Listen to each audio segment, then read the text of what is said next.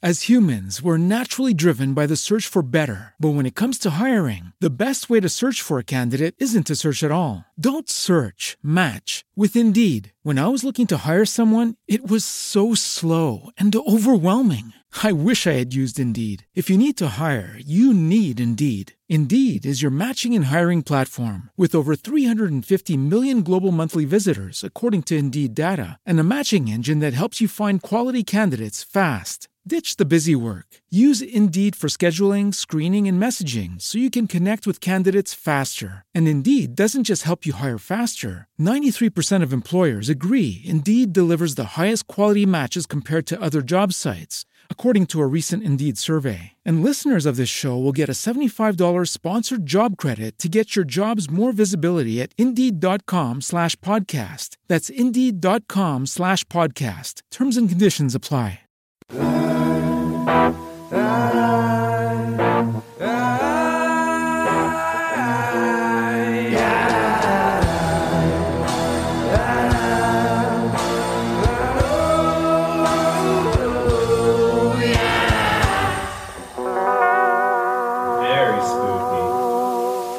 Hello, everyone. Hi. Wow, that was a sultry intro. It's us. It's two girls, one ghost. Two girls. The keepers of the night. One ghost. The Ghoul Gang. Ghoul Gang. It's us. We're here. And we are your ghostesses. That's Corinne. Hi. And I'm Sabrina. And we have a very, very special guest today. It is my husband, Nick. Nick, it's your moment. What's up? I think he did that last time. Did you expect that? Did you expect that? I didn't expect you to double dip the what's up, but I like it. It's now your signature. It's your signature. Yeah. It's your sign on. It's very spooky. Guys, so. How are you? It doesn't matter how I am. How are you guys? We're married. You're married. We're meowed. Meowed. Oh, Leia finally has a dad. Does that mean you're going to get another cat? What? No. What a weird jump. You did say, you were the one who said it. There is a... I know. I was like... The fact that you said meowied, I was like, oh, yeah. Maybe there's some talk here. There is a group of people, mainly your guys' fans and Sabrina's mom and my mom, who are really pushing the second cat. I think it's just a battle against time, if anything. And I'm losing the battle. Yeah, you're going to lose it real quick. Yeah. It's been happening for it's been years. I told him I'm just going to go get a cat because now I'm his wife and he can't divorce me. So I'm just going to do whatever I want. And another cat is really not a bad thing to bring back. No. Well, you don't have to live with that second cat. That's true. I don't have to live with any cats. Okay, let's move on to something much happier. Guys, talk about your wedding. Let's hear all the details. And then also we need to hear about your mini honeymoon at the Stanley Hotel. With our parents. Our parent-driven mini moon. Yeah. Yeah. That's the priority. I mean, our wedding was great and lovely, but like, not only is Nick going to have to get a second cat someday, he is now forced to go to all the haunted, spooky locations with me. That was our mini moon. So we went to the Stanley, and it was so cool. The pictures look amazing. It was so much fun. And we did a ghost tour. We drank drinks in the Cascades bar. We said hello to Lucy and Pierre. Was the ghost tour scary? What was it like? Oh my gosh, it was scary. So shout out to our tour guide, Yarem. She heard of our podcast. Multiple people there heard of our podcast, and I felt like a little bit of a celebrity. Oh my gosh, it's because you covered it in episode number 1. I know. Nick's parents were joking. They were like, Nick, you should call pretending to be their PR person and be like, hey, did you know like Sabrina of Two Girls, One Ghost is going to come? But he ended up not doing that. And have a list of demands of typically when she enters a space, she requires, only orange M&Ms. Yeah. Everyone around her are wearing ghost outfits. She has a long rider. Yeah. I mean, wait, but hold on. This isn't a bad idea. Nick, now that you're married into Sabrina and the podcast, I think you do need a job. Was taking her last name not enough? Oh. Okay, so Sabrina has lost the battle of the last name and lost the battle of a second cat, so something's got to give. Oh, thank you. So is that written in stone? She's lost the battle. I've not lost the battle. Let's be clear about that. I think a couple days before we got married, Corinne texted me and said, "You're almost a Deanna Roga ghost," something like that. And I was like, I changed your entire name. You lost all identity. Yeah, I was like, there's very little left of me after this. He's no longer Nick. He's just Ghost Boy. I was like, let's change your first name too. I'm stripped of a name, of an identity. And then just you a texted ghost. me and you're like, I'm a ghost girl. Yeah. Finally a ghost Well, gal. this is legit. You kind of are a ghost gal right now. And it feels great. It's your shining moment. I feel like we need to insert, you know, like at the football games, now that there's no audience, they like fans. They like insert the like rambunctious yelling and the screaming and the clapping when plays go. I feel like we need to insert that right now for Nick because he's here. And the crowd goes wild. Boo. Amazing. The Stanley was so much fun. We did a tour and it was informative, just like, you know, about the history of the hotel. And also it was kind of spooky. So we went down to the first part to walk you through it a little bit. We went to the music hall. Yaram took us down into the basement and there's this like mirror there that apparently was gifted to Stanley, but never knew who it was gifted to him by. Ooh. But he like really liked it. And people in the hotel would stay, like whatever room it was in, the guests would like come to Stanley the next day and be like, hey, I don't like that mirror. It always feels like someone's watching me. And he was just like, oh, you're being silly. So he'd move it to another room and that guest would complain of the same thing. And so eventually it was moved to the basement of this music hall and they have people take photos in the mirror and they've gotten so many really terrifying photos. The one, Ooh, I have so many chills. there was one photo she showed us of this was just, I mean, a guest, I think, was just taking a picture and she has a flash on and in the picture there are like 8 faces surrounding her. And one that kind of looks like it's almost caressing the side of her face, like looking directly in like this. And it was was what was terrifying. really cool is that with everyone taking photos of everything these days, they had so many stories, but then to back it up with photos. So she would just whip out her phone and show us. So it was very much like, okay, this feels pretty real. Yeah. And then we're in some concrete dark basement. That is She told so dang she told creepy. me that she had that everyone who works there, they have like this like Google Drive, and anytime like someone from their tours or someone sends them a photo from the Stanley, they just add it to the Google Drive. So they just have tons and tons of ghost photos or ghosts caught on camera from people all over the world who came to visit the Stanley. So they're a dream guest. Anyone who is an employee there, like that is who we want at our sleepovers, campfires. Our next Exactly. wedding. Yeah. We want access. It was interesting. We're speaking with the person working at the front desk. Kristen, Who was awesome. She who gave also us- listens to our podcast. So shout out to Kristen. Oh, wow. She gave me her numbers. I'm going to text her and be like, hey, we're talking about you on the next episode. But she was awesome. She also gives tours, and so she gave us a ton, just because the tour is, 45 minutes. So we ended up just standing at the front desk for an hour. An hour and a half. with wine. And she just gave us all Wait, of the that's- stories that we couldn't get on the tour. And Oh my God, what a dream. Oh, it was awesome. And she's really Amazing. good at kind of balancing facts with these stories and kind of maybe why something like this would happen. So it felt like a history lesson that She was terrifying. was the coolest person I've met in a very long time. Sorry, Nick. No, but she's so Well, because it was fascinating. Yeah, a define super long long time. time ago that she yeah, met define you. long time. so- Yeah, exactly. Okay. Right. Well, granted, it is quarantine, so I haven't been meeting many people at all in the last 6 months. But no, her career, and I'm going to butcher this. I'm so sorry, Kristen, but like she used to study like archaeological research and like examining bones of, I can't remember where she was in Czech Republic, I think she said, and she was like studying the like DNA within the bones of all these remains from like ancient times. Wow. So she was just like super, super educated, and like just hearing her talk about her own life too was mesmerizing, and we just stood up there for so long. And I asked her, because her primary job is historically based archaeology and digging. I thought, how does someone like you handle the supernatural and ghosts and everything? Because they almost seem counterintuitive. Right. And she said that she is a skeptic but a believer. She kind of wants, I think, like most people are open to it, want to have that experience so they can finally, like draw the line in the sand of, yep, I'm a believer. But again, she just adds so much history to it that made it just feel that much more factual. I mean, even with the Google Drive, like she has access to... Well, okay, so there was another right. photo that was taken in like there's the underground cave tunnel system that used to exist underneath the entire hotel, but now after multiple of them have caved in, only one of those tunnels exists still. And it's like literally just rock formation. And that's where the employees have to go every morning to like check in. And that's how they leave every night. That's so it's very like kind of creepy. creepy. But there's this one photo that was taken down there. And it's these girls taking a selfie. and in the rocks behind them is this like creepy gremlin-y looking head and shoulder like climbing over the rocks Are behind you them. fucking kidding me? And It didn't look pleasant. it was 100% I would terrifying. quit. I would never work Yeah. there. No. Yeah. And it's not like they only have to go there in the tours. They have to go in there to clock in and clock out every Yeah. Every day. I'd be like, no, I'm going in through the front door. You can see me when you see me. Right. Yeah. And Yaram said that the very first day that she started, when she was walking through there, all of the lights started flickering. Oh my And God. she like clocked out, and then she was walking to her car, and all the lights in the parking lot started flickering, and she was just like terrified. 1000% no. Like, Yeah. why? How?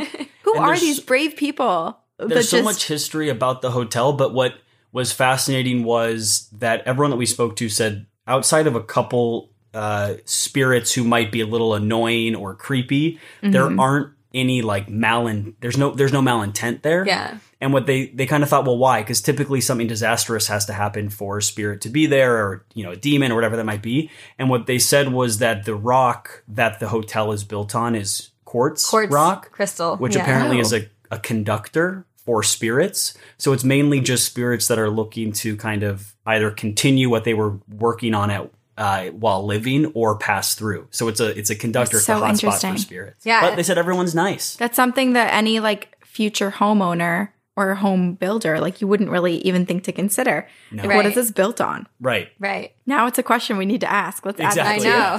Add it to the list. Forget, is it haunted? Did anyone die here? What is Right. underneath? What is this dirt? house built Is this upon? a conductor? Yeah, then it was just fun. And there were a few times during the tour where, especially downstairs in the music hall, like in Lucy's room, where Lucy, who was like Squatter. she was a squatter and ended up like freezing to death basically in the building. Her spirit is known to be like in that music hall. And so Yaram turned all the lights off and gave us these like dum lollipops that we held in our hand. And basically they played Lucy in the Sky with Diamonds, which is her favorite song. And it's like in the dark and this song is playing. And basically like Lucy apparently would like knock over your dum or like throw it across the room if she's there. And it's just scary just waiting in the silence and Oh then my in God. the dark Oh, with your no. hand like this. And I hate that because it's like it's like an invitation. You have your hand Yes, out. You're exactly. welcoming Yeah. someone to My come mom tried touch to leave. you. no, Nick's mom was like, go to Sabrina. And my mom was like, Lucy, come here, Lucy. Of course. Yeah, when my Party, mom heard party. about the cowboy ghost who like hangs out on the 4th floor because he was like the doctor for all the kids who used to stay at the hotel, my mom was like, ooh, I want a cowboy to visit me. Because, Send him to our room. yeah, because usually he like is very flirtatious and like will lean over women in bed and like kiss them. Oh. And so my mom was like, ooh, I know who's staying in my room tonight. And during Sounds familiar. during the lollipop thing, my first thought was it felt like they were fulfilling the need of people who wanted to be spooked rather than just get the history. So I kind of thought, probably not. But then again, when the lights are out and you're in It was a basement so spooky. and the woman is inviting this spirit to come, I thought, okay, this is a little frightening. But Right. a couple people did have their lollipops knocked over. And then we did the same thing when we were in the tunnels. And I was kind of, messing with the position of my hand to see how easy is this thing to knock over. I mean, it's a dum-dum, right? Like, they're round at the bottom, but it was pretty sturdy. And in the tunnels, mine knocked over pretty soundly. And I was like, okay, all right, ready to wrap this thing up. And I felt a tickling behind my ear where my mask was and a tug on my hair. Oh my And gosh. I Well, like, that was just me post-wedding, Oh yeah. ew. In the dark in the caves. cave. I mean, your parents were there, so you gotta steal any kisses you can. Exactly. Romantic. Romance, yep. No, but I felt that, and I like kind of was just like in my head, I was like, no, like I'm probably just like imagining it. And then Yaram goes on to tell that a girl like had her hair tugged by Pierre in the tunnel, and I was just like, oh my god, something was just tugging my hair. Like, what if it was Pierre? And I had my back to the cave where that photo was taken of the creepy Oh, creature. so creepy. It's very possible So a creepy. ghost pulled my hair. I believe it. And the Yeah. fact that there are so many spirits, so many stories, and so many photographs to prove how often spirits come forth. I mean, I feel like it's anyone's guess who actually is interacting with you because it sounds like everything Yeah. comes forward. Right. They enjoy playing. Oh, it was such a dream. And then like Nick and I and his parents at midnight roamed around through the hotel, like the empty hotel, like snuck through. Did you wear your wedding dress? and run through the halls like a lady in my white? God. Hair in front of her face. Yeah. Lady in White it. Candelabra in front. I did not, but I should have. Now I need to go back in time. My mom made us masks, and Sabrina's mask are cat ghosts, and mine is the pattern of the carpet in The Shining. Do you have pictures? Yeah. I have a selfie of us wearing them, I think. Okay, we'll add that to our Instagram because will. I feel like everyone's going to like that. Great idea. But it was really interesting because obviously the hotel is haunted independently of any sort of affiliation with The Shining.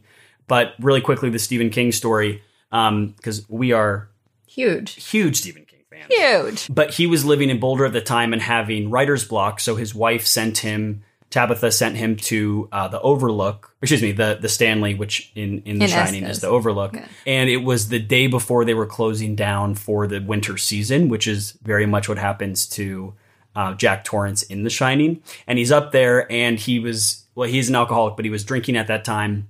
And he goes down to the bar, and the bar was basically closed for the season. And so he talks to the bartender, can I have a drink? And the bartender's name is Lloyd, which is the bartender in the movie. And they basically just get drunk all night. He goes up to his room and he has a nightmare. There are these hoses to put out fires all throughout the hallways.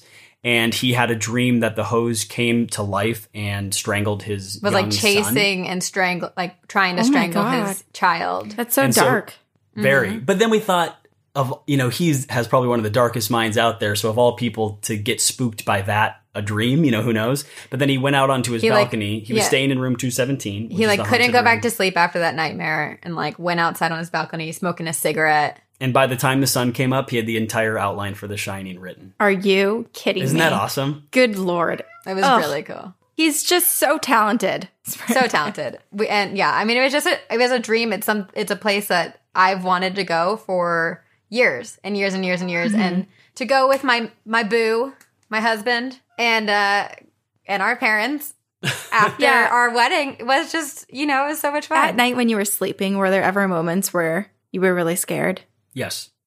Because we stayed at the Stanley, right, in a room or in a little cottage with our families. And I will say even though weddings can be stressful and everything, we were so grateful for everything that happened. Every night that we were in Colorado, we both slept like rocks.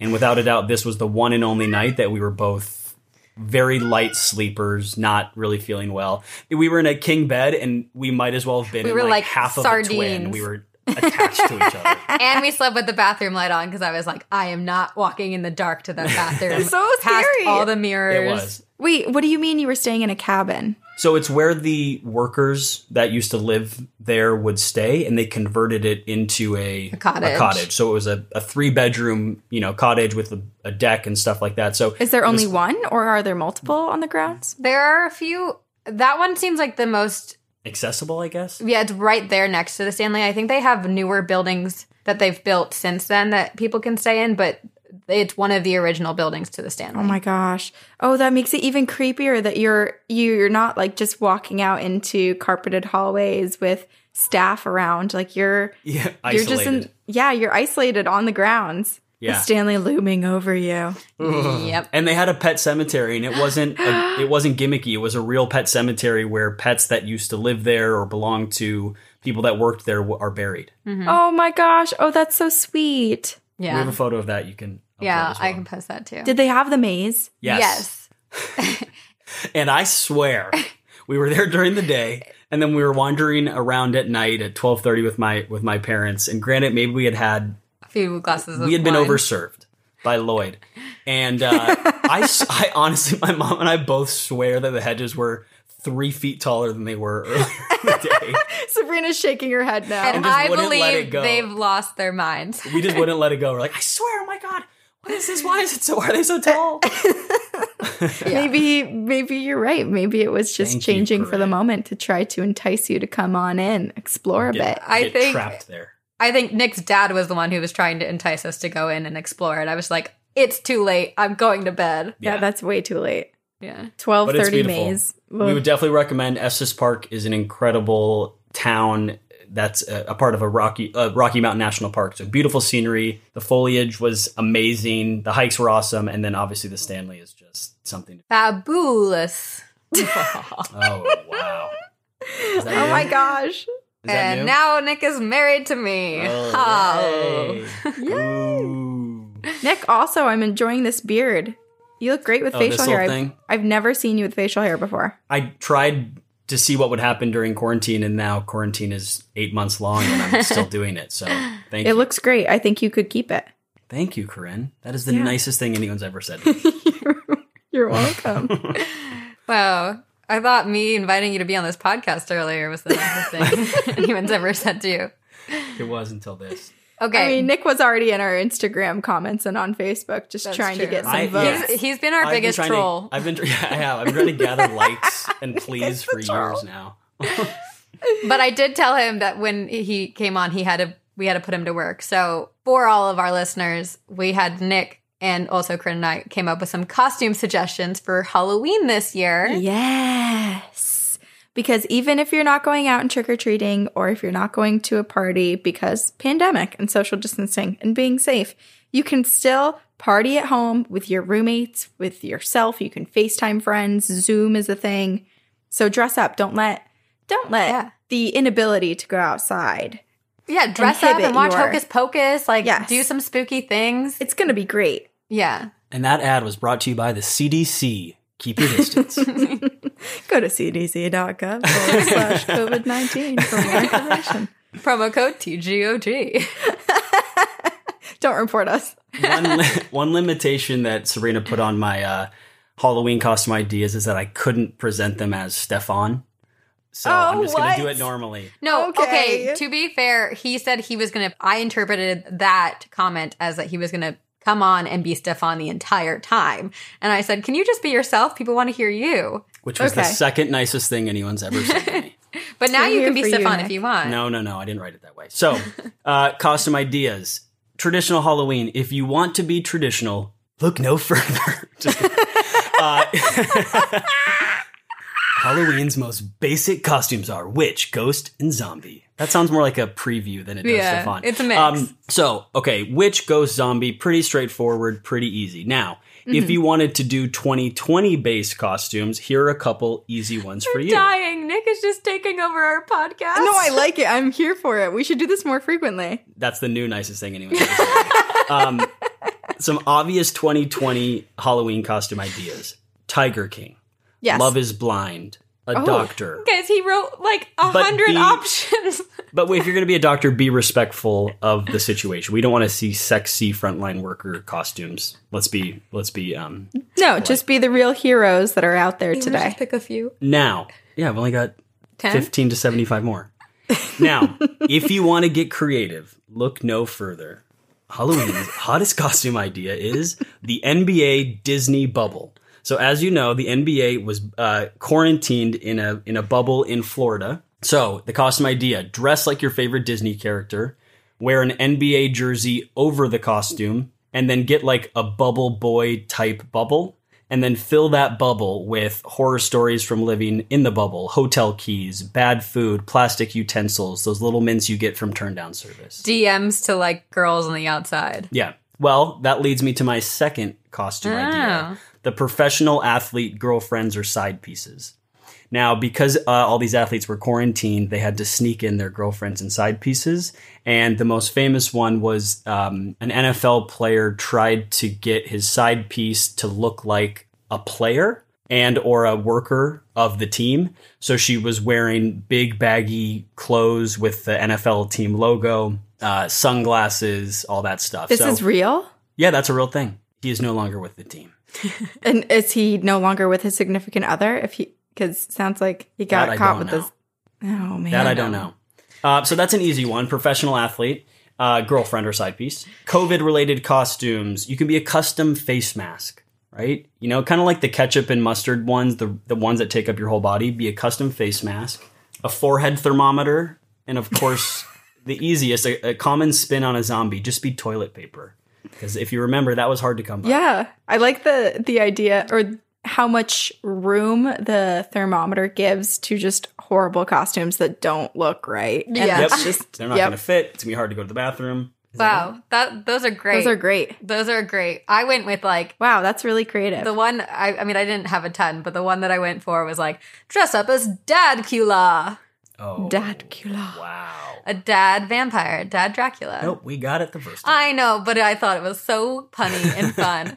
But Nick and I are planning to dress up as, because originally we were supposed to get married on Halloween. Mm-hmm. And so we are going to do, or we want to do, Like Frankenstein's Bride and Frankenstein. The Bride of Frankenstein. Mm-hmm. And Frankenstein. That's so good. Oh, I'm so excited.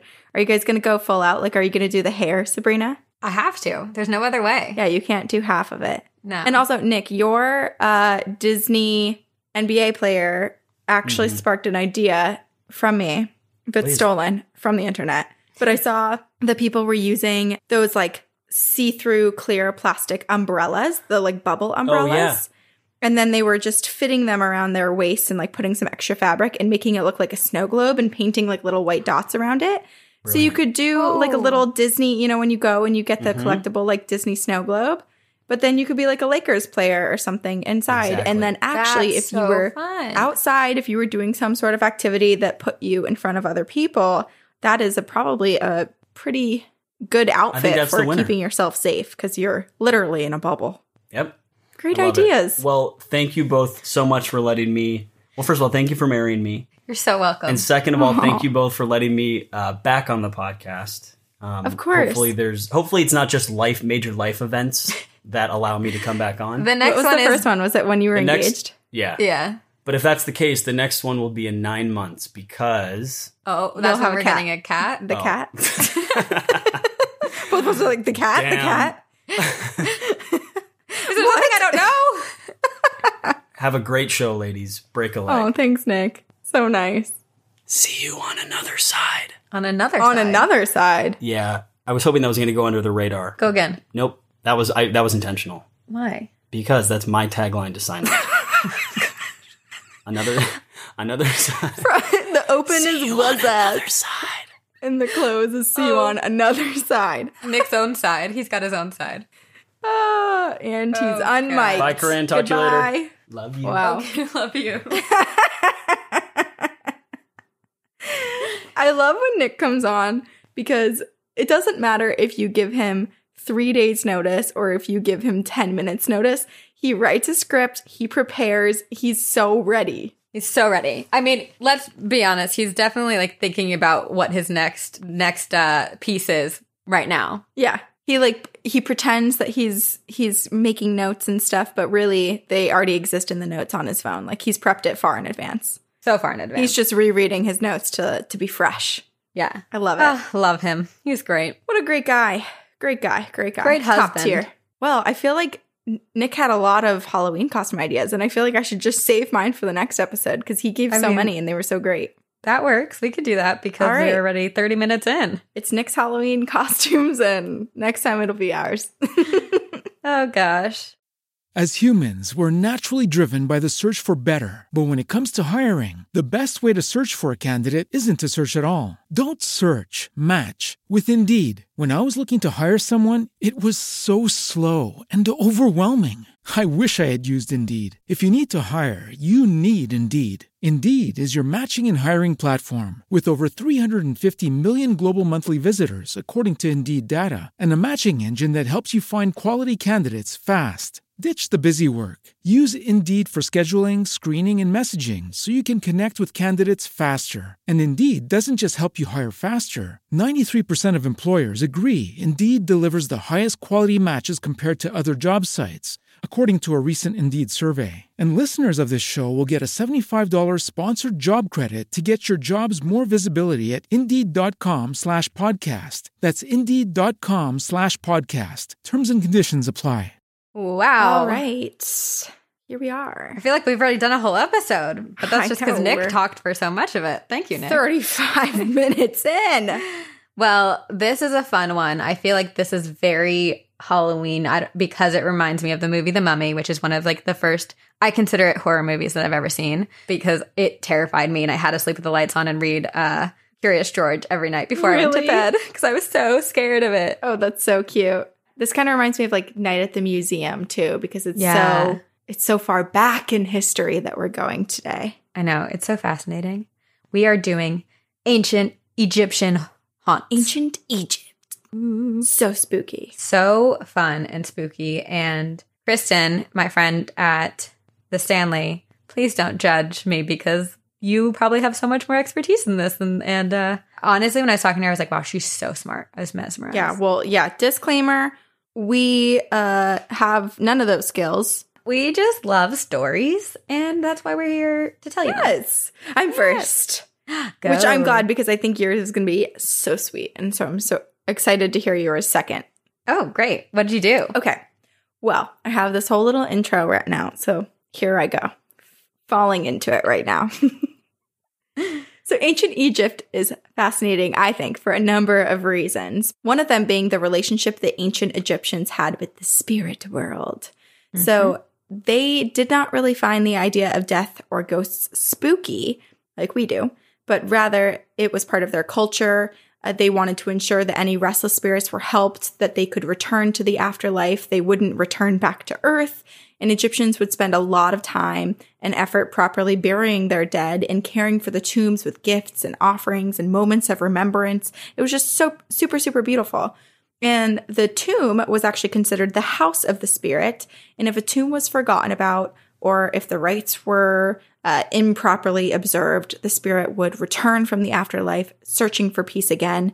So while spirits weren't really spooky, the presence of a spirit, if it was either summoned or if it was out there or if it returned because the tomb wasn't quite right, or if they even came and visited someone in a dream, it was considered a bad sign. So even though it wasn't spooky, it was still like something is off. And even though the presence of a spirit could mean bad things, the Egyptians still actually practiced communicating with the dead, often seeking the deceased's advice when dealing with certain problems or just trying to get like a second opinion on a big decision they were about to make, which I love. It's like phoning a friend, calling a neighbor, talking to your therapist. Phone a ghost. Should I build a new house? Let me ask the spirit world.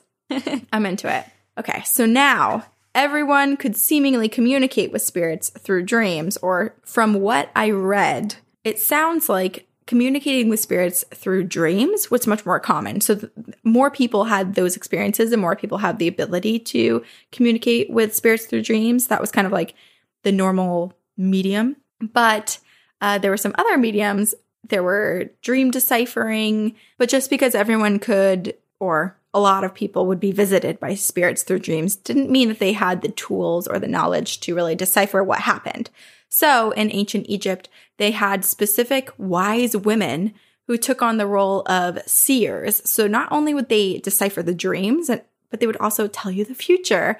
And they used many forms of divination, sometimes interpreting dreams, but other times they would write letters to the dead. They would practice magic. They would attempt to channel the spirit. It was just, they were like OG, you know? They were great. That's so cool. Pretty badass women. I know. I love it. The fact that it dates that far back too, and that it was a practice that was oh my gosh, so key to their society. So fascinating. Right. And I feel like, I mean, I'm not going to pretend to be cultured here, but I feel like a lot of the burial rites and just like the ceremony over respecting and observing your loved ones and being with other loved ones and just all of the wonderful sentiment around death in ancient Egypt is not unlike what I've heard of a lot of other cultures today. Like, especially, I'm specifically thinking about like Central and South America and a lot of their traditions. And I'm just like, it's so nice. And I want to normalize it. Yeah. It feels right. You know, I agree. And that's why I feel like we have this amazing little community that believes that as well. Yeah. So here we are. We're talking about ancient Egypt.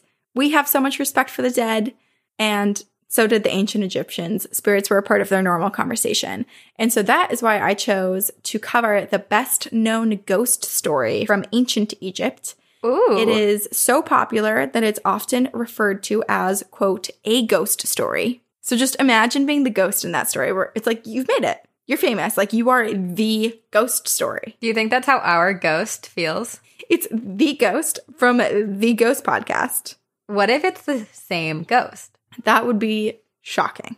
But it could happen. I think Leia's trying to tell us right now that she's actually the ghost reincarnated, and she's with you here today Hi, Leia. to guest star on the podcast. Thank you so much for being here.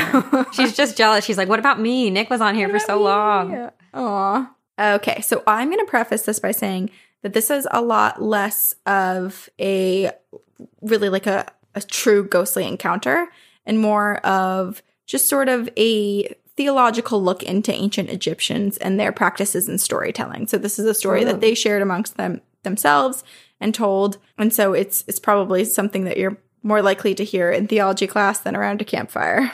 But it's still super fascinating, and I love history sometimes. I'm excited. So I'm going to try really hard not to butcher the names, but I did look up the names, and there were no resources to tell me how to say them. So I'm just going to try to go phonetically.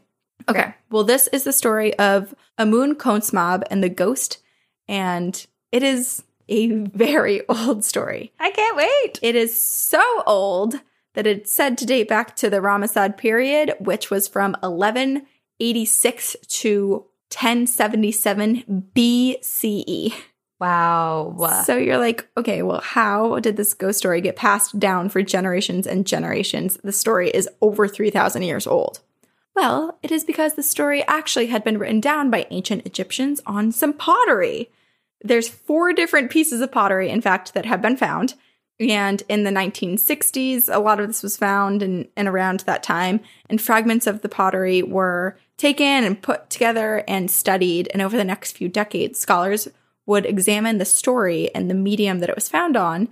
And 4 pieces, those 4 pieces that hold each a different section of the story, are housed in museums in Paris, Florence, Vienna, and Turin. Each one of them telling a different piece of the story. I wish I figured out like which piece is in what museum so that you can go like chronologically in order. But I'm sure it's easy to find on the internet. Right. But it's so all of these scholars, they're studying these pieces, these 4 pieces that have been found. And it's up for debate still about how old the pieces are.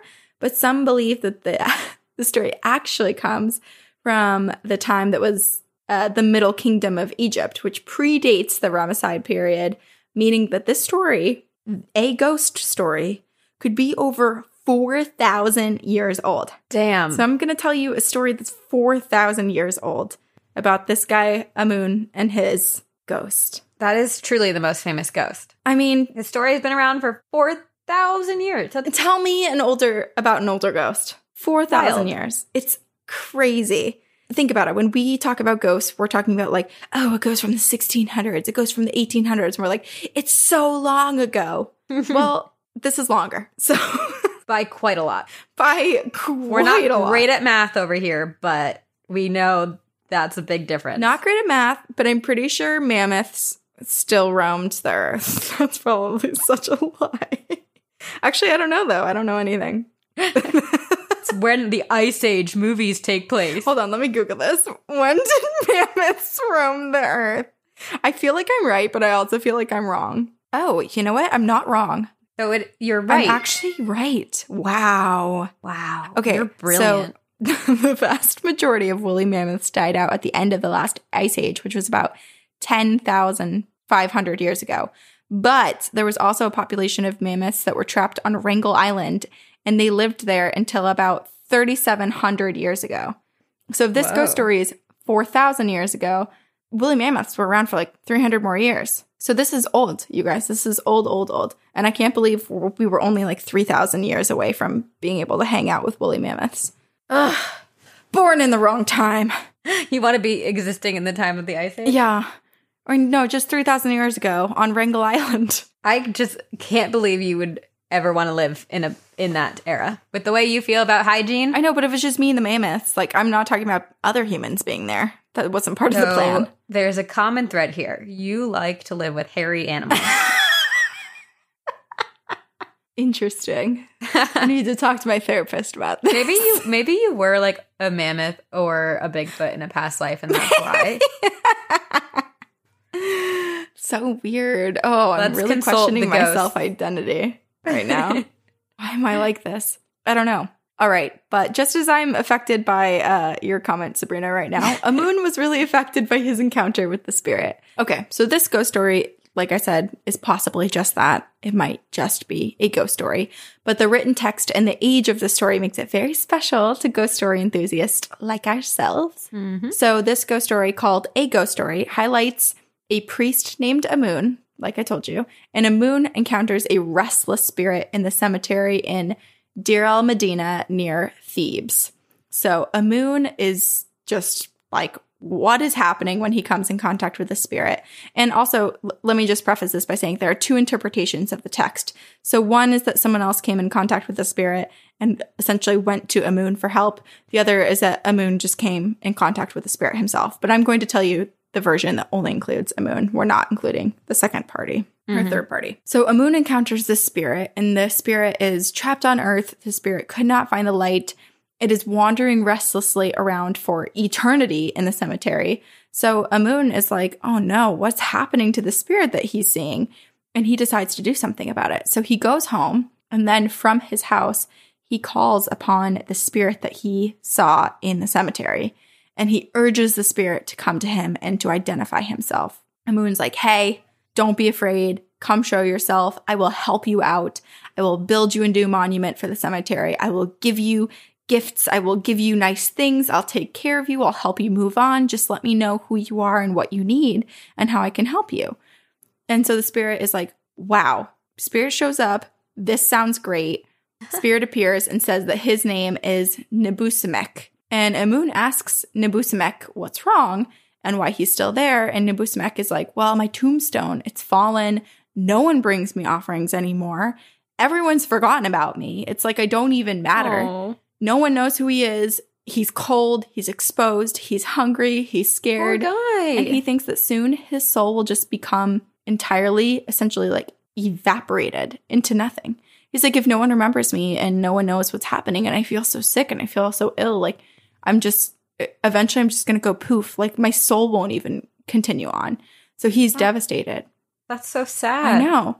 And he was like, well, I was so important when he said that he was a lieutenant of the army. The king had even given him gifts when he had passed away.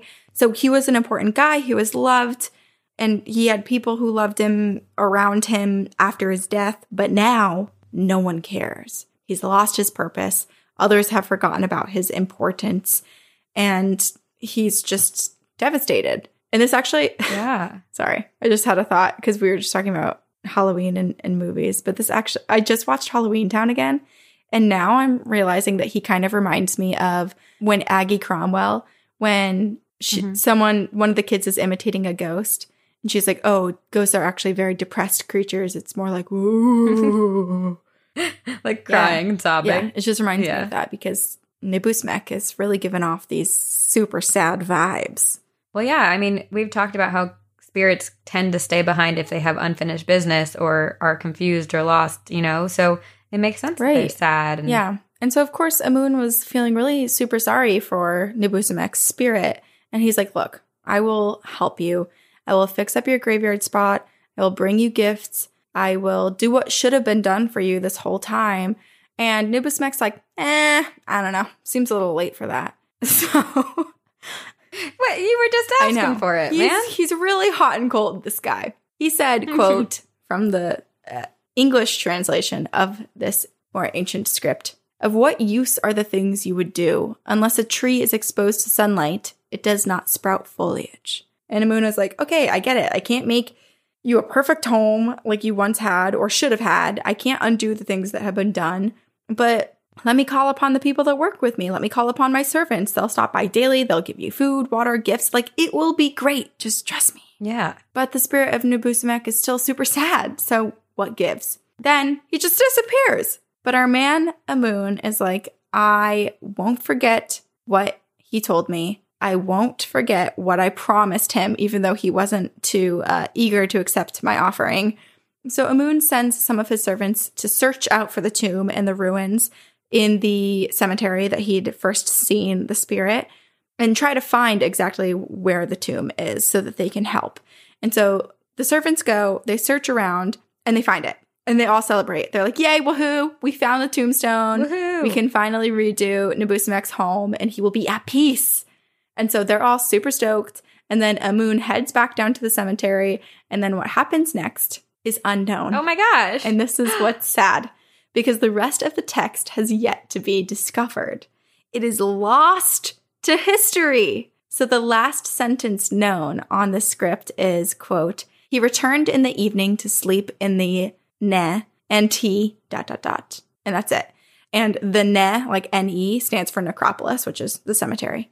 So it's thought that this high priest, Amun, returned to the place where he first met the spirit, Nebuchadnezzar, to let him know that he's done right by him and that, you know, he can finally rest. But we'll never truly know how the tale ends unless A, an archaeologist discovers the rest of the text.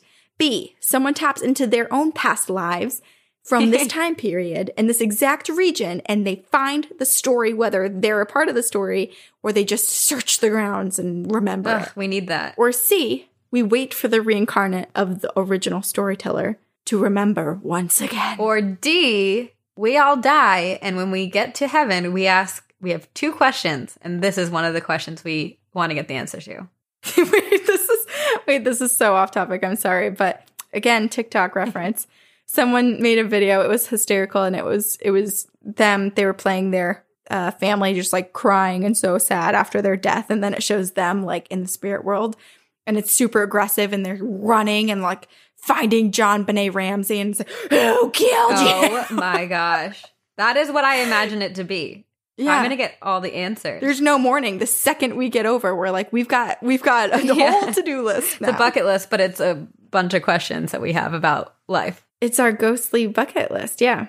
But until the rest of this text is discovered, we won't quite know whatever came of Amun and the ghost of Nebuchadnezzar. And so while the ancient Egyptians had many sacred practices surrounding burials and respecting those who died, ensuring those who were dead were honored and that no one came back from the afterlife, and that this story is honestly probably a great ghost story that was told to educate fellow ancient Egyptians on their culture and traditions, it also makes you wonder, was there truly a restless spirit wandering the necropolis in Deir el-Medina that inspired this ghost story? I believe it. There was a ghost. There was a ghost. I mean, think about it. Like, it's history and tradition and culture, but also history that they practiced speaking with the dead. So some things have not been lost to history. Wow. So it wouldn't surprise me if half of the story is based in reality from other people's experiences. Wow. I want to know the end of the story. I know. It's such a cliffhanger, but it's like, it's still worth telling because it's probably the oldest ghost story we'll ever find. That's so fascinating. Yeah, it's great. I do wonder, like, if you research what's the oldest ghost story known to humankind, if that's what it is. Or did cavemen also tell ghost stories in their own way? I know. We need to now look into hieroglyphics. And they saw the ghost of Corinne as a woolly mammoth or as a Bigfoot. And we'll finally get the answers. What's this woolly mammoth with big eyelashes over here? Oh my God. Okay, I just Googled what's the oldest ghost story. And the first thing that came up was this story. Oh, wow. What's that noise? I don't hear anything. You okay? I don't know. Is it the ghost? I'm fine. I don't know. It sounded like my door kind of opened, but it's locked. It's fine. I mean, I can see that my door is closed in the window reflection. It's not open. It just, suddenly the sound of it happened. Okay. So, Nervous. Perhaps Nebuchadnezzar is here with us today. He wants to finish telling the story. I finally have the 5th key. The final sentences. Wow. All right.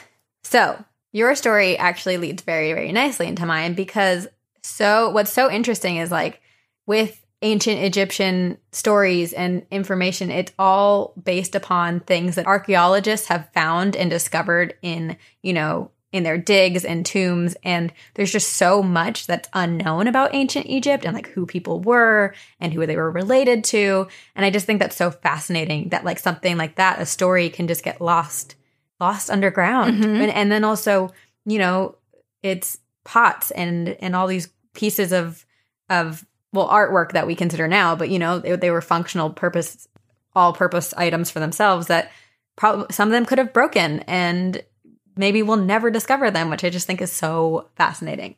And yeah, the story I'm about to tell you, the only way they know any of this information is basically because they found a tomb and did an archaeological dig. So this is the story of King Tut's curse, and how Howard Carter unleashed it upon the world.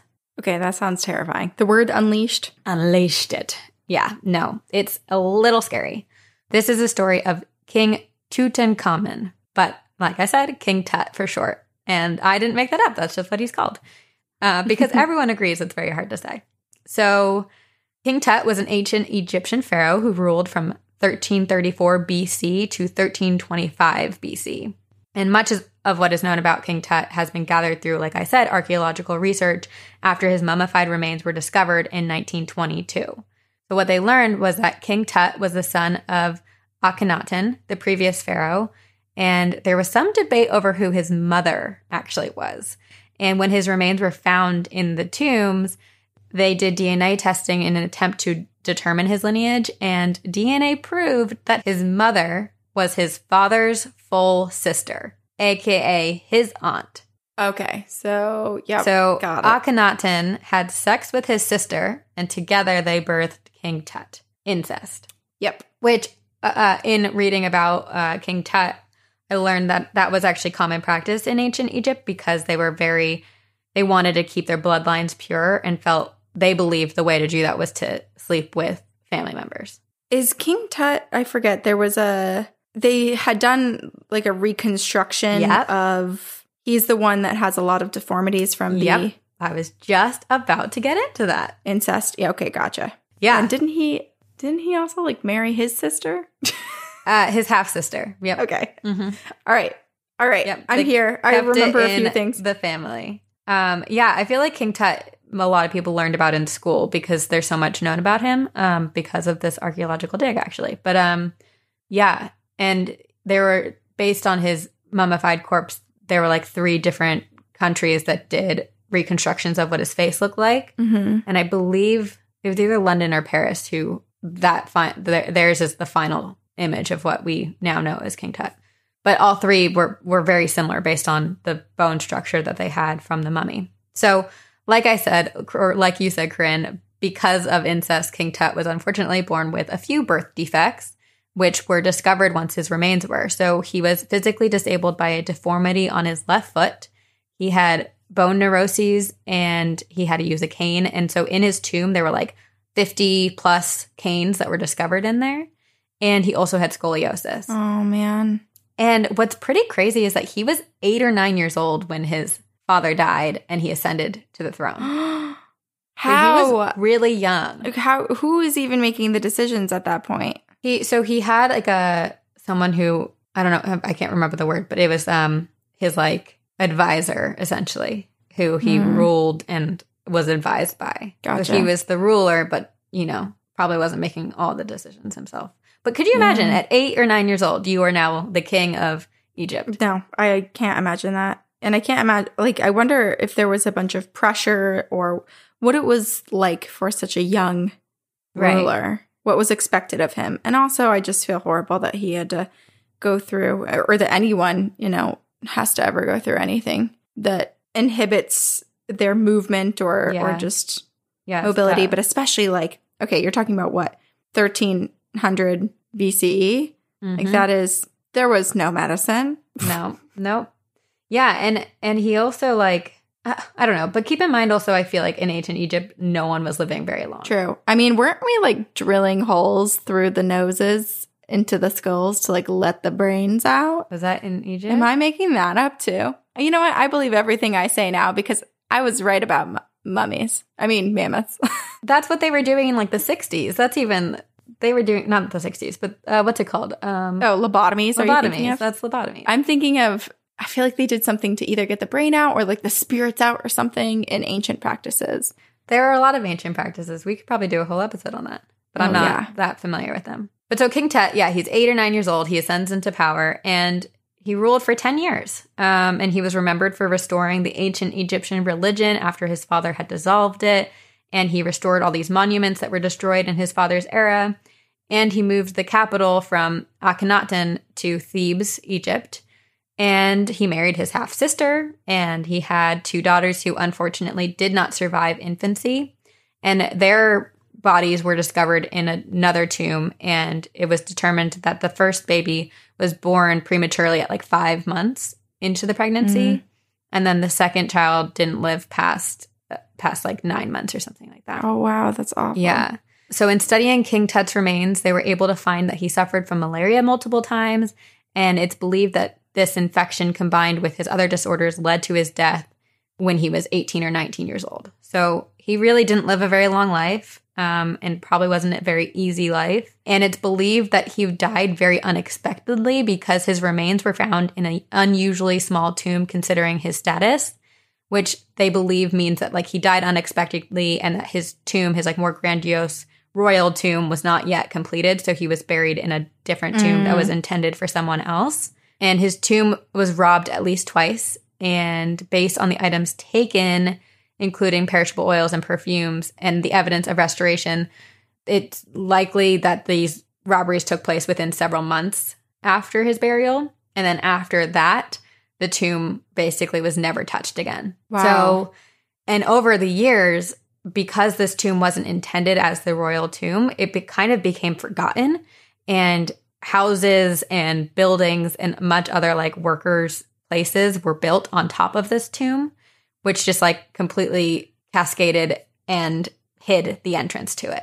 And so after that, ancient Egyptian society just moved on and his tomb became forgotten. And it wasn't until 1922 that his tomb was finally rediscovered by a man named Howard Carter. So a little bit of information about Howard. He was an English archaeologist and Egyptologist who was noticed at a young age for his artistic abilities and was sent to Egypt to assist experts who were excavating Middle Kingdom tombs. So he was sent there kind of as an assistant, and he would detail it like in extreme detail, like draw and record everything that was found in these tombs. And eventually he went to schooling for it and then worked for the Antiquities Service. And in 1907, he went to work for a man named George Herbert, who was the Lord Carnarvon. And George wanted to excavate the tombs of the noble in ancient Egypt, but unfortunately, someone else had the like concession or the rights to dig it up. But then in 1914, that other guy's concession expired, and Lord Carnarvon, George Herbert, received the concession to dig in the Valley of the Frickin' Kings in ancient Egypt, which is like, what? Big deal. Even Leia cares. Yeah.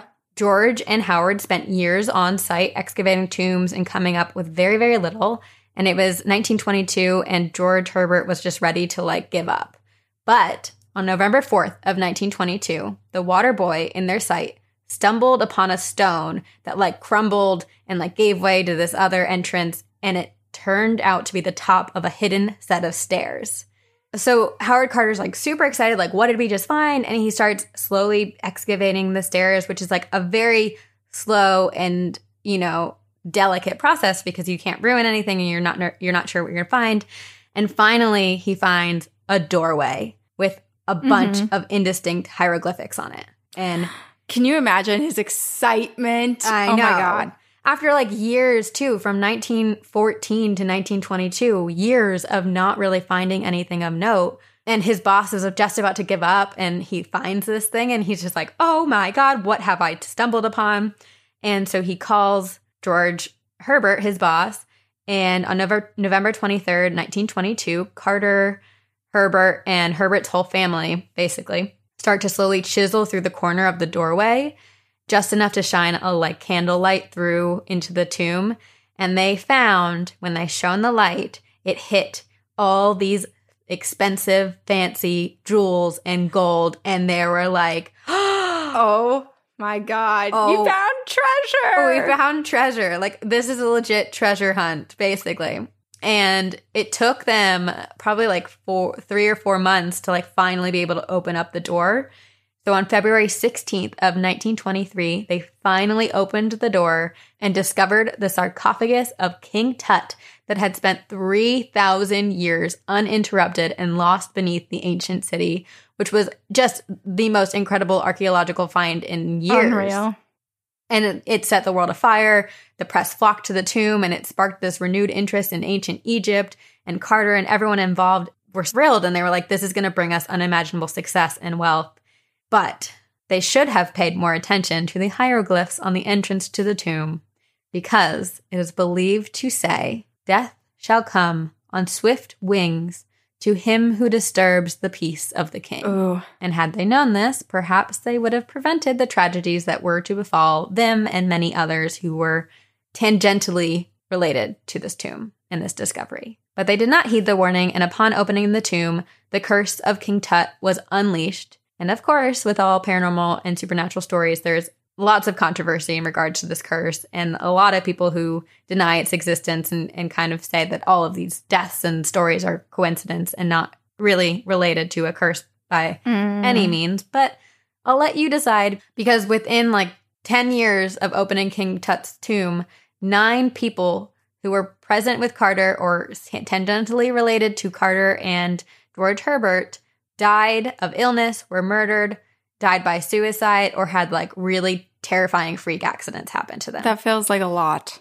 I don't know how many people are on the site normally, but There probably were upwards of 50 people who probably stepped into that tomb within those years, just based on like, you know, photographers or newspaper reporters and people there working to excavate the site. But still, that's a good amount of people. that's like a fifth of the people there. Yeah, and a lot of them are directly related to Howard Carter and George Herbert, who were the 2 people leading this excavation. So maybe it's more about the intent and the people who like intentionally went in there seeking it and opening the door. So 2 months after the tomb was opened, Lord Carnarvon, George Herbert, was dead. And he was killed by blood poisoning from an infected mosquito bite on his cheek. So apparently he was at home shaving and cut the bite, and then like within 2 days died from blood poisoning, which is apparently a very, very painful, gruesome death. And the death has an eerie tie to King Tut, because apparently, and there's some question to like how King Tut like not actually died. There were some deformities in his bones that like happened post-mortem. And then there were some other, you know, ailments to his body that like could have been accredited to a death, but it's just unclear. But anyway, in an autopsy that was performed on King Tut's body, there was a similar lesion found on his cheek to the lesion that ended up killing George Herbert. Okay, that's a little coincidental. Or too coincidental to not be taken as a sign. Yep. And it was reported also that when George Herbert died, all of the lights in his home just like went out like that, mysteriously. That's really scary. Yeah. And after that, the story of this curse just spread like wildfire. And I mean, almost literally, because the next person affected by the curse was affected by a fire. So after the discovery of the tomb, Howard Carter gifted some of the findings to his friends, and one of those friends was Sir Bruce Ingham, and Carter gave him a mummified hand that was wearing a bracelet with an inscription that read, "Cursed be he who moved my body." Well, it was moved across countries and to Sir Bruce Ingham, and Bruce put it in his office, and a few days after that item was put in his house just burnt to the ground. Just poof, burnt to the ground. And the cause of the fire was never determined, but Ingham finally rebuilt the home, and within days of finally completing the reconstruction of his home, it was hit by a massive flood and destroyed again. So while he did not die, people believe that because he was gifted items from the tomb, he was cursed as well. Oh my gosh. The third victim of the curse was a man named George J. Gould, and he visited the tomb in 1923 and almost immediately became sick. He was hospitalized and never recovered and died of pneumonia a few months later. There's some people that theorize that this guy may have died from toxins within King Tut's tomb, because a lot of ancient mummies have been known to carry dangerous species of mold, and the tomb walls could have been riddled with bacteria that could have attacked his respiratory system. But why then didn't everyone else who was stepped in there get as sick as this man did? There's just a lot of questions. But they believe George J. Gould was the third victim of the curse. And this one was like listed in all of the sources that I found, but I'm less inclined to like believe it's totally attached to the curse. But I'll tell you it anyways, because it's very tragic. And for some reason, we like tragedy here. So this is the death of Aubrey Herbert, who was George Herbert, Lord Carnarvon's half-brother. So Aubrey was born with a degenerative eye condition and later in his life became blind. And a doctor diagnosed his rotten teeth as the reason that he lost his vision. And so this doctor prescribed like, let's remove every single one of your teeth and maybe you'll get your vision back. So Aubrey Herbert goes into surgery and literally gets every single one of his teeth pulled from his head. Every single one. Oh my of them. God. And it did not bring his vision back. And instead, he got sepsis from the surgery and died 5 months after his half-brother, George Herbert, did. So people were like, oh my gosh, the brother of George Herbert died. Like, what if he was affected by the curse and died because his half-brother went and broke open King Tut's tomb and now released the curse, and everyone in his family is now going to get affected by it. But he was the only other family member who died in such a strange fashion, so I don't know. Another sad death is that of Hugh Evelyn White, who helped excavate King Tut's tomb. And after seeing so many of his fellow excavators die and like all of the curse talk, he was like very kind of upset by his part in releasing this curse. And he died by suicide in 1924. And his suicide note read that I have succumbed to a curse which forces me to disappear. The sixth victim of the curse was an American Egyptologist. His name was Aaron Ember, and he was friends with many of those people who were present when the tomb was first opened, including George Herbert. And in 1926, Ember's Baltimore home caught ablaze, and his wife told him to go save the manuscript he was working on while she saved their son. But unfortunately, all three of them and the family maid perished in the fire. And it turns out that the manuscript he was working on was the Egyptian Book of the Dead. Oh, no. Mm-hmm. Then it just like keeps going. There's so many people who were affected by this. Oh my goodness. George Herbert's secretary, Richard Bethel, was found smothered to death in his room at an elite gentleman's club in London in 1929. And no one was ever caught or convicted for Bethel's murder. And it was learned that Bethel was the third person inside King Tut's tomb. So it was George Herbert, Howard Carter, and then this man, Richard Bethel. So people started to theorize that he died also because of the curse. Wow. Another person to mysteriously die was Sir Archibald Douglas Reed. He never stepped foot in the tomb, but he was a radiologist and was in charge of x-raying King Tut's mummified corpse before it was given to a museum. So the day after Sir Archibald Douglas Reed x-rayed King Tut, he came down with some extremely deadly disease that was never diagnosed, and he died within 3 days before they could figure out what was wrong with him. The ninth victim was not a human, but a pet bird. No. So this canary belonged to a famous Egyptologist, James Henry Breasted, and he was working with Howard Carter when the tomb was opened. And shortly after, he returned home to find that his pet canary had been eaten by a cobra. A cobra. What? And the cobra was still within the bird's cage. Where did the cobra come from? Unclear. Not sure if he owned the cobra or if the cobra snuck into his home. Don't know. But the way that it seems like the cobra snuck into the home. I don't know. But anyway, Bizarre. a cobra was in the cage. The bird was dead. And since the cobra is a symbol of the Egyptian monarchy, it felt like a very bold and ominous sign. And then Breasted himself didn't die until 1935, but he did die immediately after a trip to Egypt. And the very last person to die, who would have been very deeply connected to the curse, was Howard Carter himself. But he very angrily dismissed the existence of the curse, and he seemed, he was very, very against it. He was like, there is no curse, there's nothing about that, and none of you know what you're talking about. And he spent upwards of 10 years documenting each of the 5,398 objects that were found in King Tut's tomb, and eventually retired from archaeology and then fell into a life of solitude and later died from lymphoma at age 64. Oh my goodness. So it's not clear if he was affected by the curse. He unfortunately was never really recognized for in form of an award for his findings of King Tut's tomb, which is like a huge historical find. So maybe that's the curse, or he also died in solitude. Maybe that's the curse. People have theorized all of these things. But he died at age 64, and his tombstone says, "May your spirit live. May you spend millions of years. You who love Thebes, sitting with your face to the north wind, your eyes beholding happiness." And so perhaps the pharaoh saw it fit to spare him from the curse, because he too almost sits on the throne because of this massive discovery. Wow.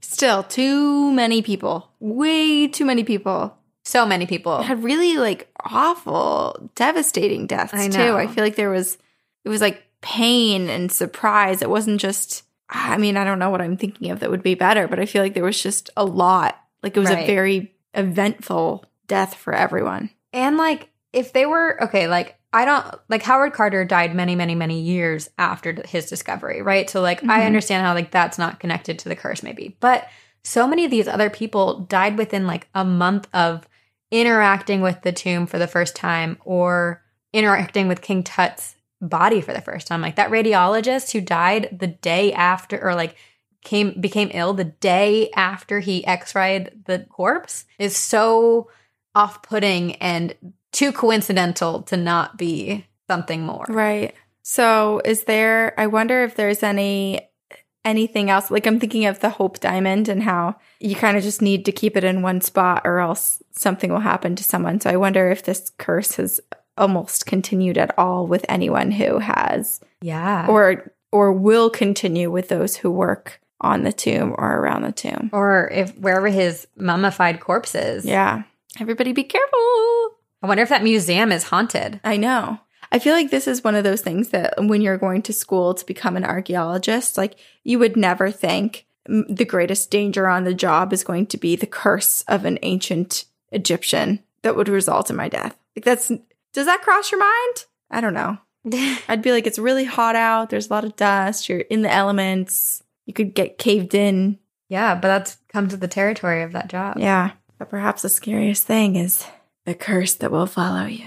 It's like Final Destination, but Egypt style. I kind of want to rewatch the movie The Mummy because I'm pretty sure this story helped inspire that movie. The story of King Tut's curse. I don't think I've ever seen The Mummy. You haven't? No. Oh my gosh, Corinne, you've never seen the bugs that crawl into your skin and like eat you alive from the inside? No.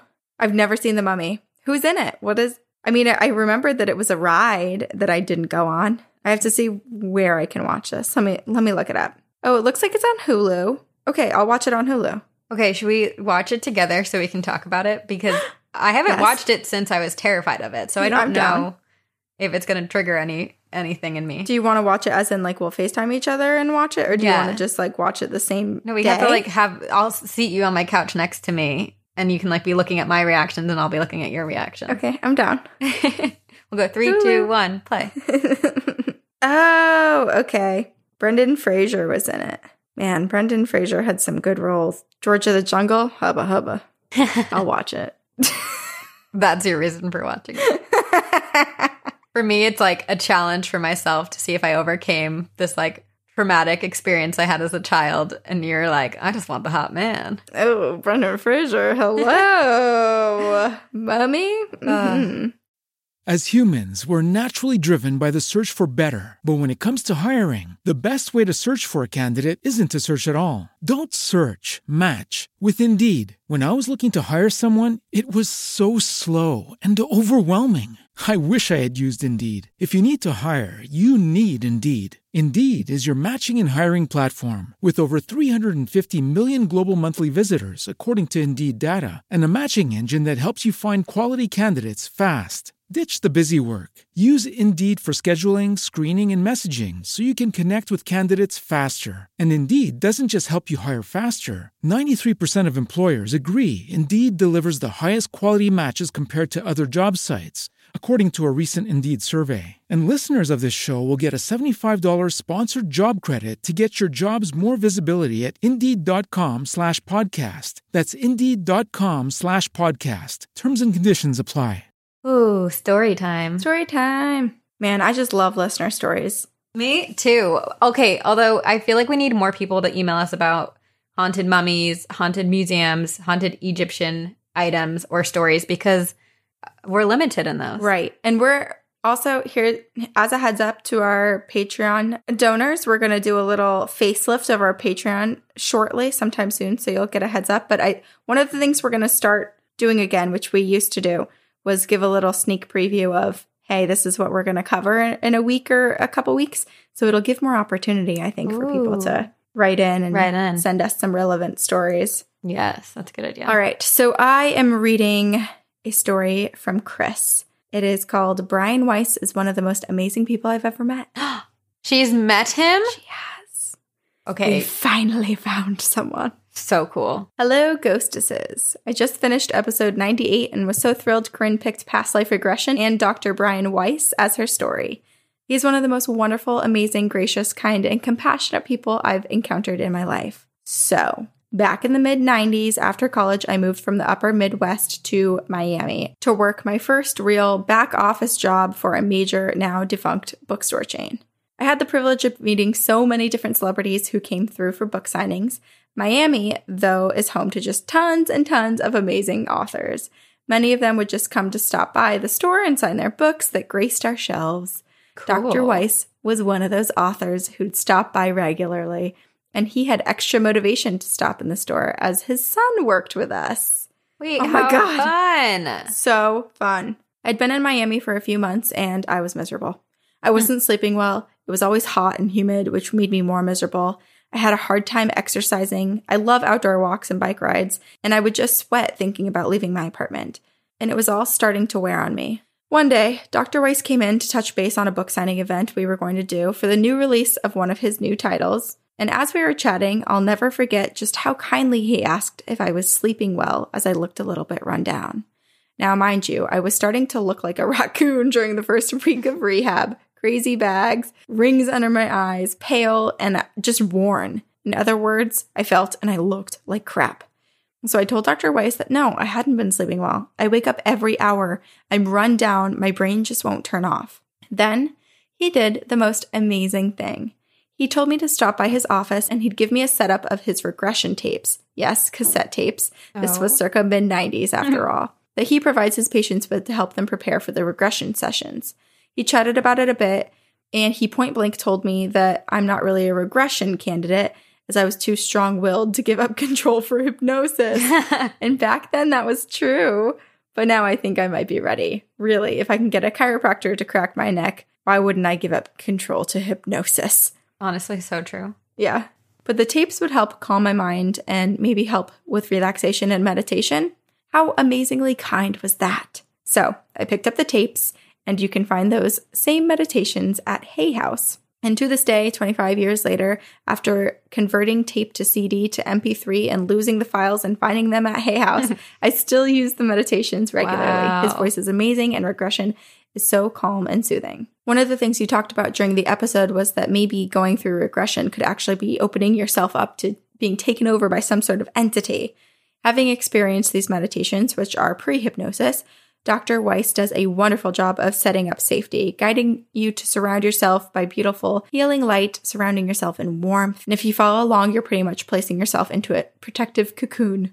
One of my other interesting stories I have about Dr. Weiss is that he came into the store again, and I had a chance to chat with him briefly. Knowing that I wasn't a regression candidate, I asked him about a theory I had. And surprisingly, he told me that it was interesting. All of my life, I found myself obsessed with different time periods of history. From about 11 to 21, I was totally obsessed with ancient Egypt and Greece. I studied it. I read everything I could about it. And then one day, I woke up with zero interest, and I started obsessing about the Celts for a hot minute, about 2 years. And then I became interested in ancient Japanese traditions, especially Shinto. I told him that I thought that when my interest in certain areas stopped, and I mean stopped cold, like I wake up one day with zero interest any longer, that it signified when I died in that life. To this day, I believe that theory to be proving itself out, at least for me. After I moved away from Miami, I became obsessed with Tudor England, Henry VIII and Elizabeth I, and everything in between. And that was until my late 30s. And since then, I've been on a spirituality quest, not Wicca or witchcraft, but a look at natural beliefs, alternatives to Christianity, energy-based systems, etc., which draws me to a couple different eras simultaneously. The old alchemists and the turn of the 20th century spiritualists. So I speculate that I died around 20 to 21 in my ancient Egypt and Greek life. And though I may have, quote, died at an older age in my other past lives, there was something about the ancient life that was strong, powerful, and impactful that I obsessed about that era first. I think my Celtic life was pretty uneventful, but I died in my mid-20s. And then my English tutor period life, I feel like I was involved in some level of behind-the-scenes support for a minor political figure, maybe a duke or earl, not a king or queen, but was witness to a lot of craziness and political intrigue of that era. I think I lasted maybe until my late 30s before I croaked. I totally believe in reincarnation and the recycling of souls. After all, we're all energy, and every action has an equal and opposite reaction. I find it all so fascinating. Though it's not a ghostly story, I thought it would still be fun to share just how wonderful Dr. Weiss is and my crazy theories. Chris. Wow. That's so fascinating. I mean, just to like dive that much into her past lives and to really analyze and study them is so cool and admirable and makes me want to do it. Yeah. No, yeah, it's so interesting too. I like her theory a lot and I feel like it makes sense. I wonder if it's like this is when you died and suddenly the interest is just faded, or if that's when you've fed your soul enough, your past life enough to have that sort of recognition, right? And your soul feels complete and can move on to the next version of your life. Right. That's such a complex idea too. Like, yeah, like, or maybe like something really meaningful or like a lesson was really pertinent to your soul in that time period that she's like become engrossed in learning about it, because those were like temporal. It's like it's like Inside Out, but like instead of like Family Island and all that stuff, it's like your soul has all these like islands based on what happened in past lives, and the like you kind of experience them in your current life as well. And I just feel like if you have such an intense interest in one thing, and that interest could waver and change with such a sort of Band-Aid rip, it's unexpected and it's almost like weird to just suddenly have no interest in it. I feel like that's got to be a tell that's like, okay, yeah, that was something significant. That was a past life. That's the era that you were in or the location you were in. It's all these little breadcrumbs, these little trails. What if also there's like all her past lives are guiding her current spirit, and they are like something in researching those specific lives or like places were helpful to her in her life then. And so like they're guiding her to those studies to teach her a lesson or teach her something in her life. Yeah. It kind of is giving me both. I feel like this is a mix of Slumdog Millionaire and Candyland. It's like you move to the next level, you forget about whatever, you just have to survive the gumdrop forest, and you need to make sure that you're equipped and that all you call upon your whole life's experiences and your past soul, your past life experiences to do the best that you can in our present. Wow. Dang. So many questions, so many theories. Past lives are so fascinating. If you were King Tut in a past life, please email us. Like, let us know. Or if you know the answer, if you know the rest of the ghost story, please tell us. Yes. We're looking for you and your past lives. Only you know the knowledge of your past lives. Mm-hmm. You're the key. You're the key. To your own best self. Should I tell Oprah that we're saying this stuff? Do you think she'd have us on? I feel like this is inspirational, you know? It's very deep, but I don't know if there's much substance. What's that noise again? Is it the ghost breaking in? Oh, you know what it is? I have these, I don't even remember what they're called. Like a radiator? I don't know. The old, and I'm not used to, this is the first cold day, so I'm not used to them turning on and crackling and popping and stuff. Growl. Yeah. I have a story from Marissa, and it's called Dreams, Egyptian Gods, and a Werewolf. Oh my. Hello, beautiful ladies. First off, I want to say how much I love your podcast. I listen any chance I get, no matter the time of day, although I do prefer listening while there's a little light out. I knew I would love it from the get-go, especially since you guys did your first episode on a haunted place that is in my home state. So greeting from Colorado. Oh, wow, what a coincidence. We just talked about that. Mm-hmm. Before I get into my stories, there are a few things I would like for you to know. The first thing is that I come from a family of skeptics. My little brother and I often get called weird, in a nice way, for liking ghosts, witches, and anything supernatural. The second thing is that I still believe in ghosts despite my science major and more specifically animal science. The last thing is that I know that my dreams are a little out there or in a weird setting, but to me it seems normal, mostly because I've had dreams ranging from spiders and other things crawling to something that was very specific to Egyptian lore, and I have other stories that are not dreams, but those are for another time. Let's get into my dreams. My first dream that I really remember was when I was a kid, probably around middle school. In the dream, I remember walking around in what looked like a store of sorts, and people were all around me. Why a store, I am not sure. So while walking through the store, I could feel the tension in the air and see that the people around me were anxious. And I kept asking, what's going on? Why is everyone so nervous? And one woman just shook her head and told me to keep an eye on the platform. And I turned around and I saw this huge platform that was fairly tall and had a room on top of it. Everything was painted black.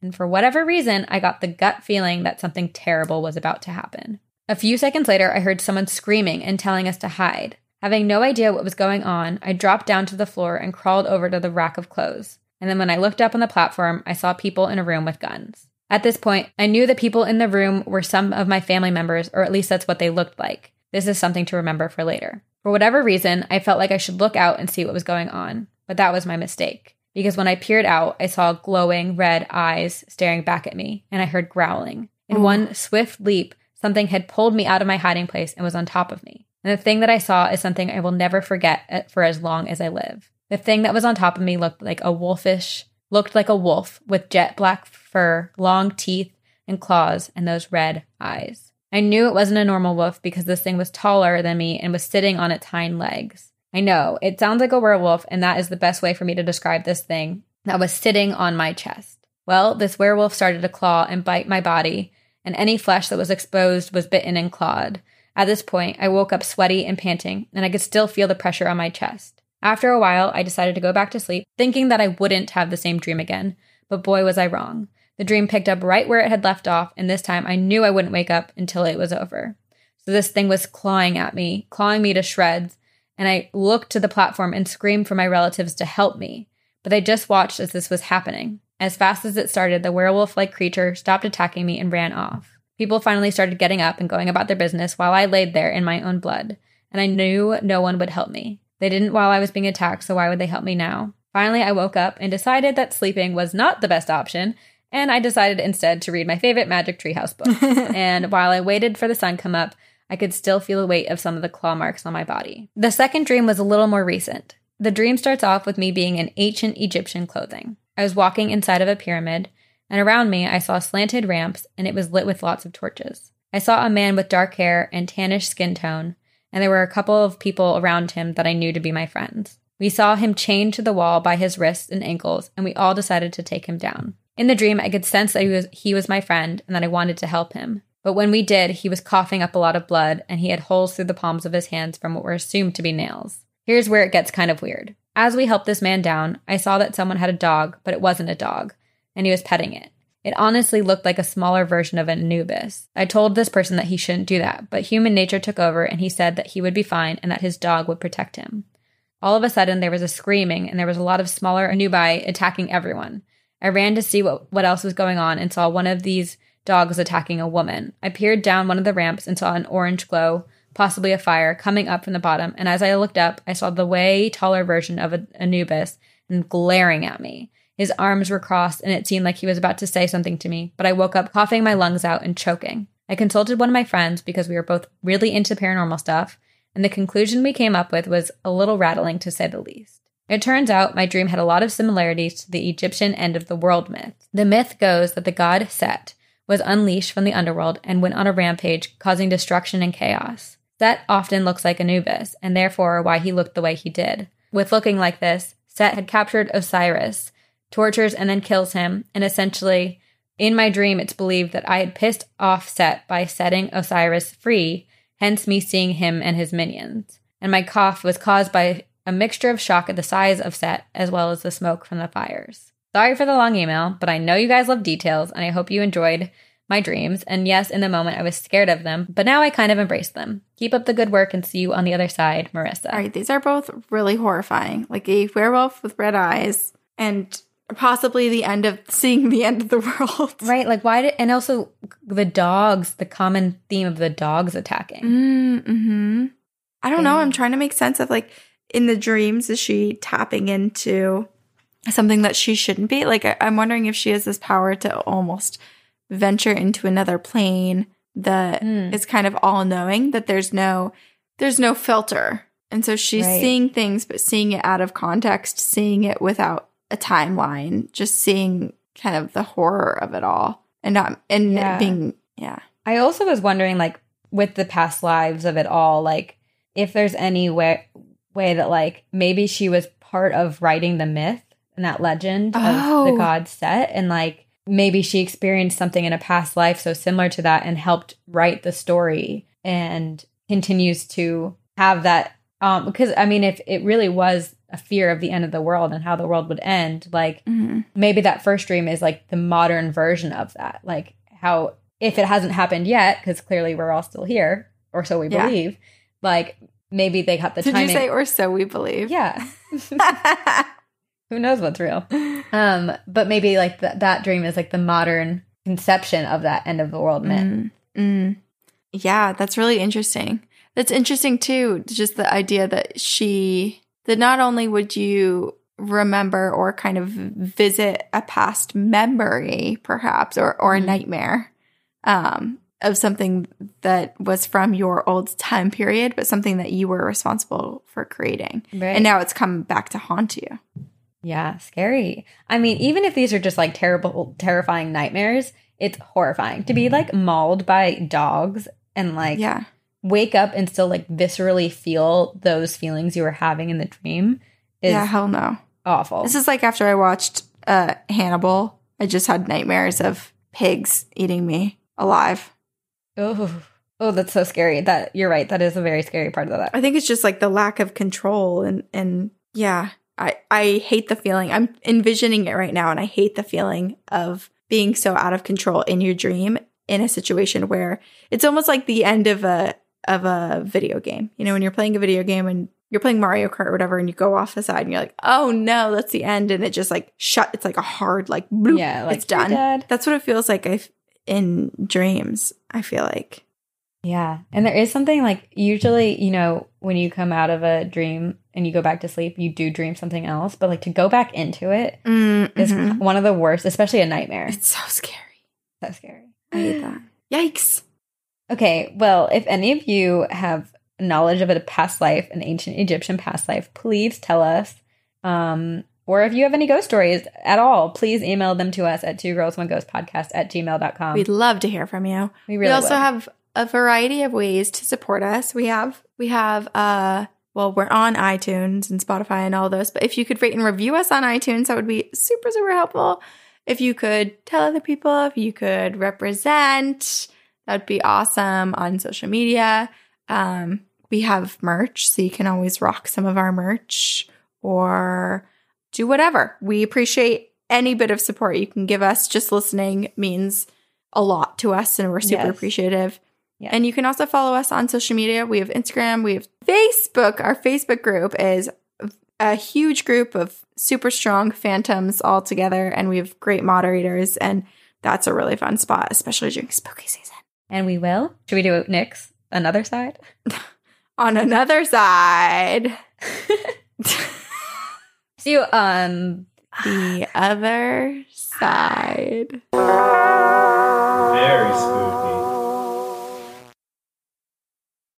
As humans, we're naturally driven by the search for better. But when it comes to hiring, the best way to search for a candidate isn't to search at all. Don't search, match with Indeed. When I was looking to hire someone, it was so slow and overwhelming.